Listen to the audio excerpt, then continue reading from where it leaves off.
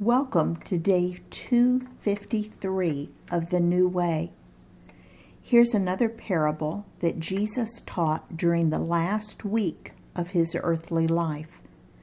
It is somewhat like another parable that he had told earlier.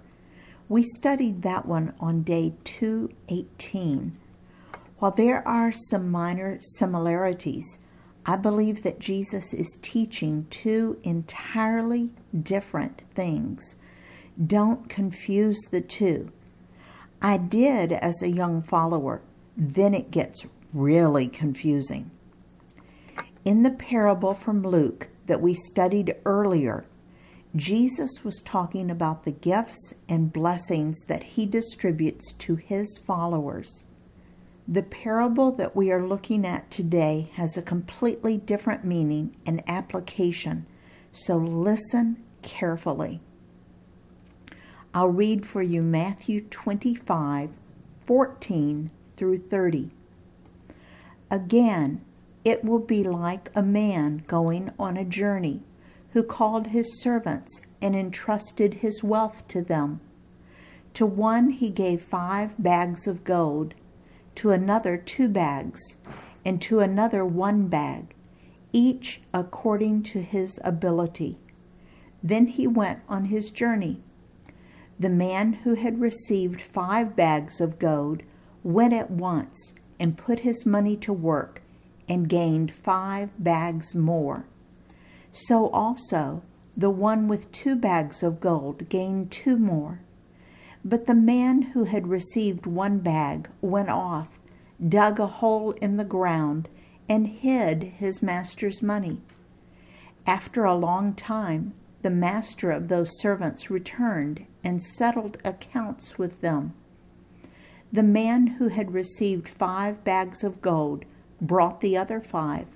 Master, he said, you entrusted me with 5 bags of gold. See, I have gained 5 more. His master replied, well done, good and faithful servant.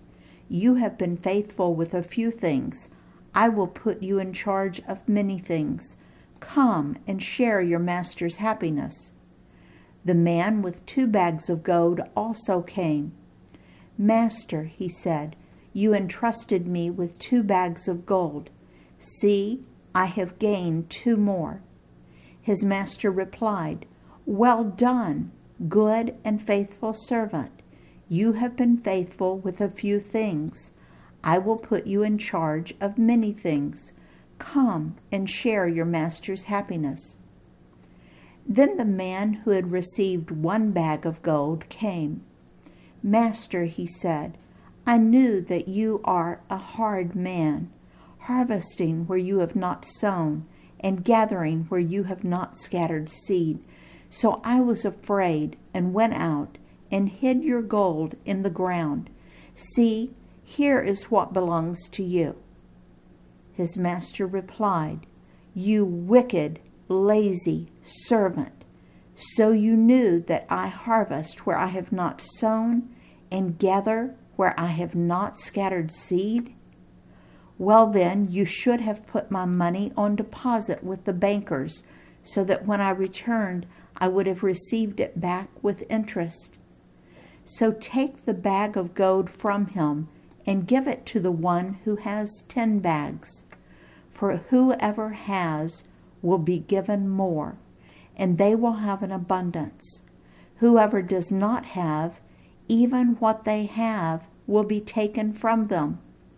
And throw that worthless servant outside into the darkness, where there will be weeping and gnashing of teeth.